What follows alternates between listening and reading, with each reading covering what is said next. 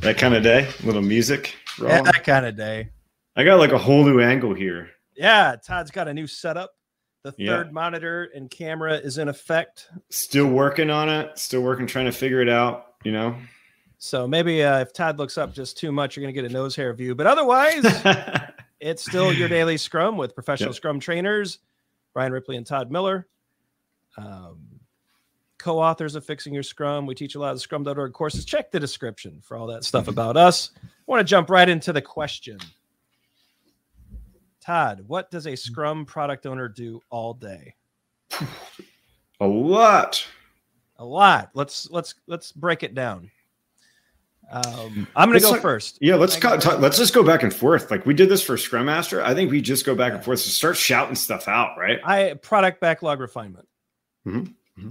Right. So they're continually building and tweaking and reordering and refining, whether on their own or with a developer or maybe the developers, whatever it is, they are bringing transparency to the work, the future work on the product through all that great product backlog refinement and product backlog management. So the product backlog is certainly center of their world and all the PBIs, the product backlog items on that product backlog.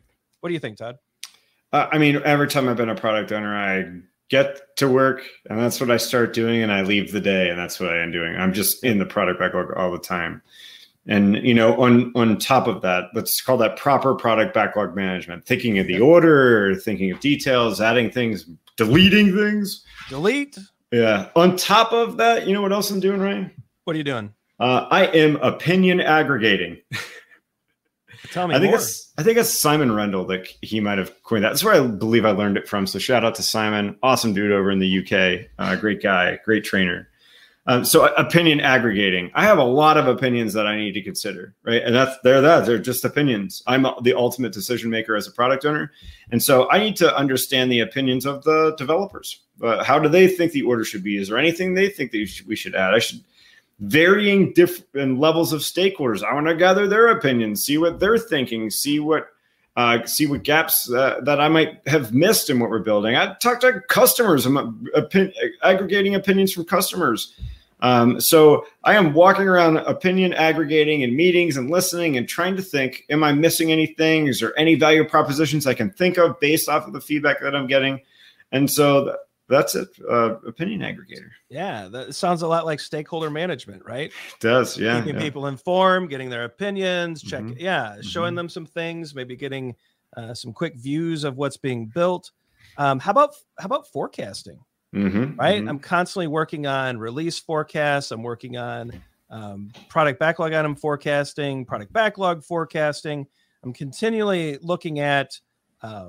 So for us, it's a cycle time scatter plot along with some Monte Carlo simulation, maybe some throughput work, where we're looking at the lean metrics and seeing when could something potentially be done.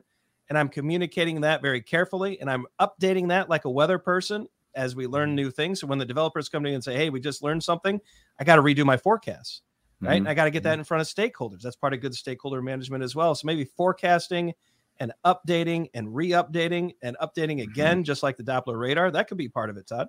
Yeah. I'm going to add another one, Ryan. Can I tack on to that? Yeah. This is the reality of it, right? If for all of you people in big companies out there, sometimes as a product owner, you're managing up. Yep. Right. And specifically, you called something out. We're making transparent where we are with forecasts, making sure expectations are clear, making sure that people understand my thoughts on the direction that we're heading. And a lot of that is having to do that up, right? And make sure that things are very clear and across the board with maybe even my colleagues or people working on things that may be dependent of just doing all that kind of stuff. Yep. And it's the reality of the work. How many times as a product owner in a large company, if you had to go sit down with the CFO about your product budget, you got to manage up and you got to, hey, this is what we've spent. This is what we're doing. This is my vision going forward. Sometimes you're managing up. You got to go talk to VPs, executives. Another one that I love, Todd, sometimes you got to get out in the field. You got to go see how are people actually using this product. I think there's a big difference between stakeholders, customers, and users. There's people, there's stakeholders who are interested in the outcome of the work.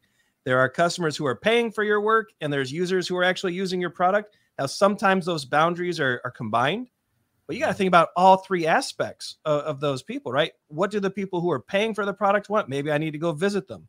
How are people using the product? If we're not building in metrics that are showing me that, I need to go on site and see how they're doing, get some real feedback, see how they're using the tool. So maybe, Todd, I'm out in the field.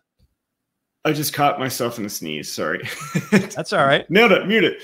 Yeah, I think you have to be,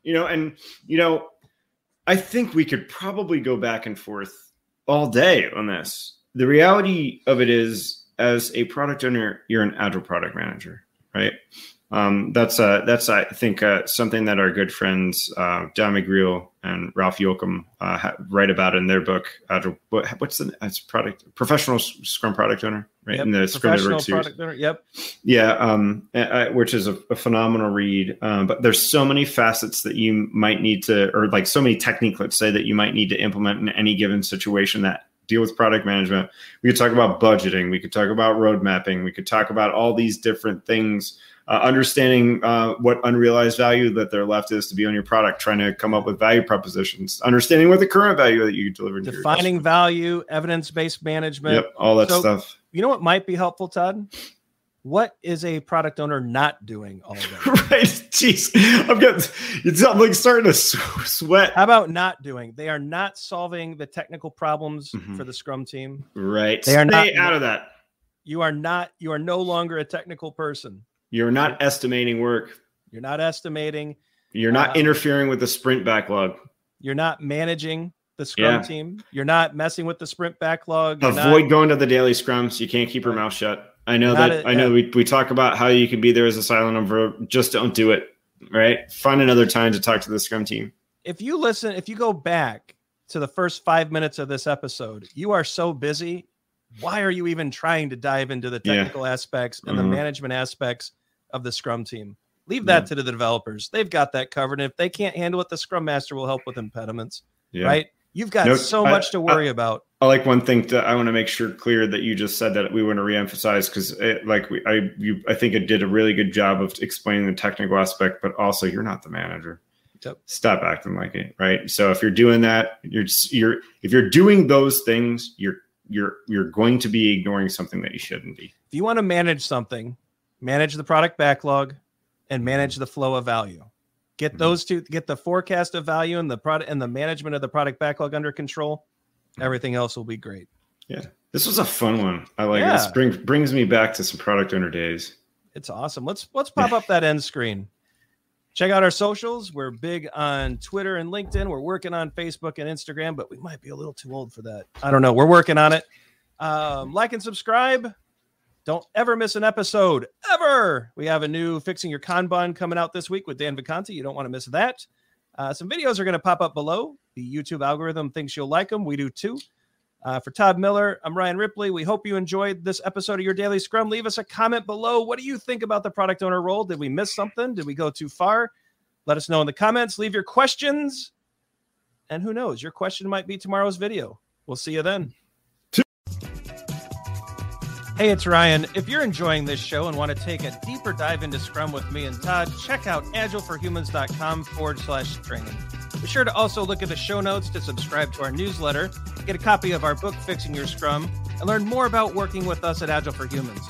Thanks for listening, and Scrum on.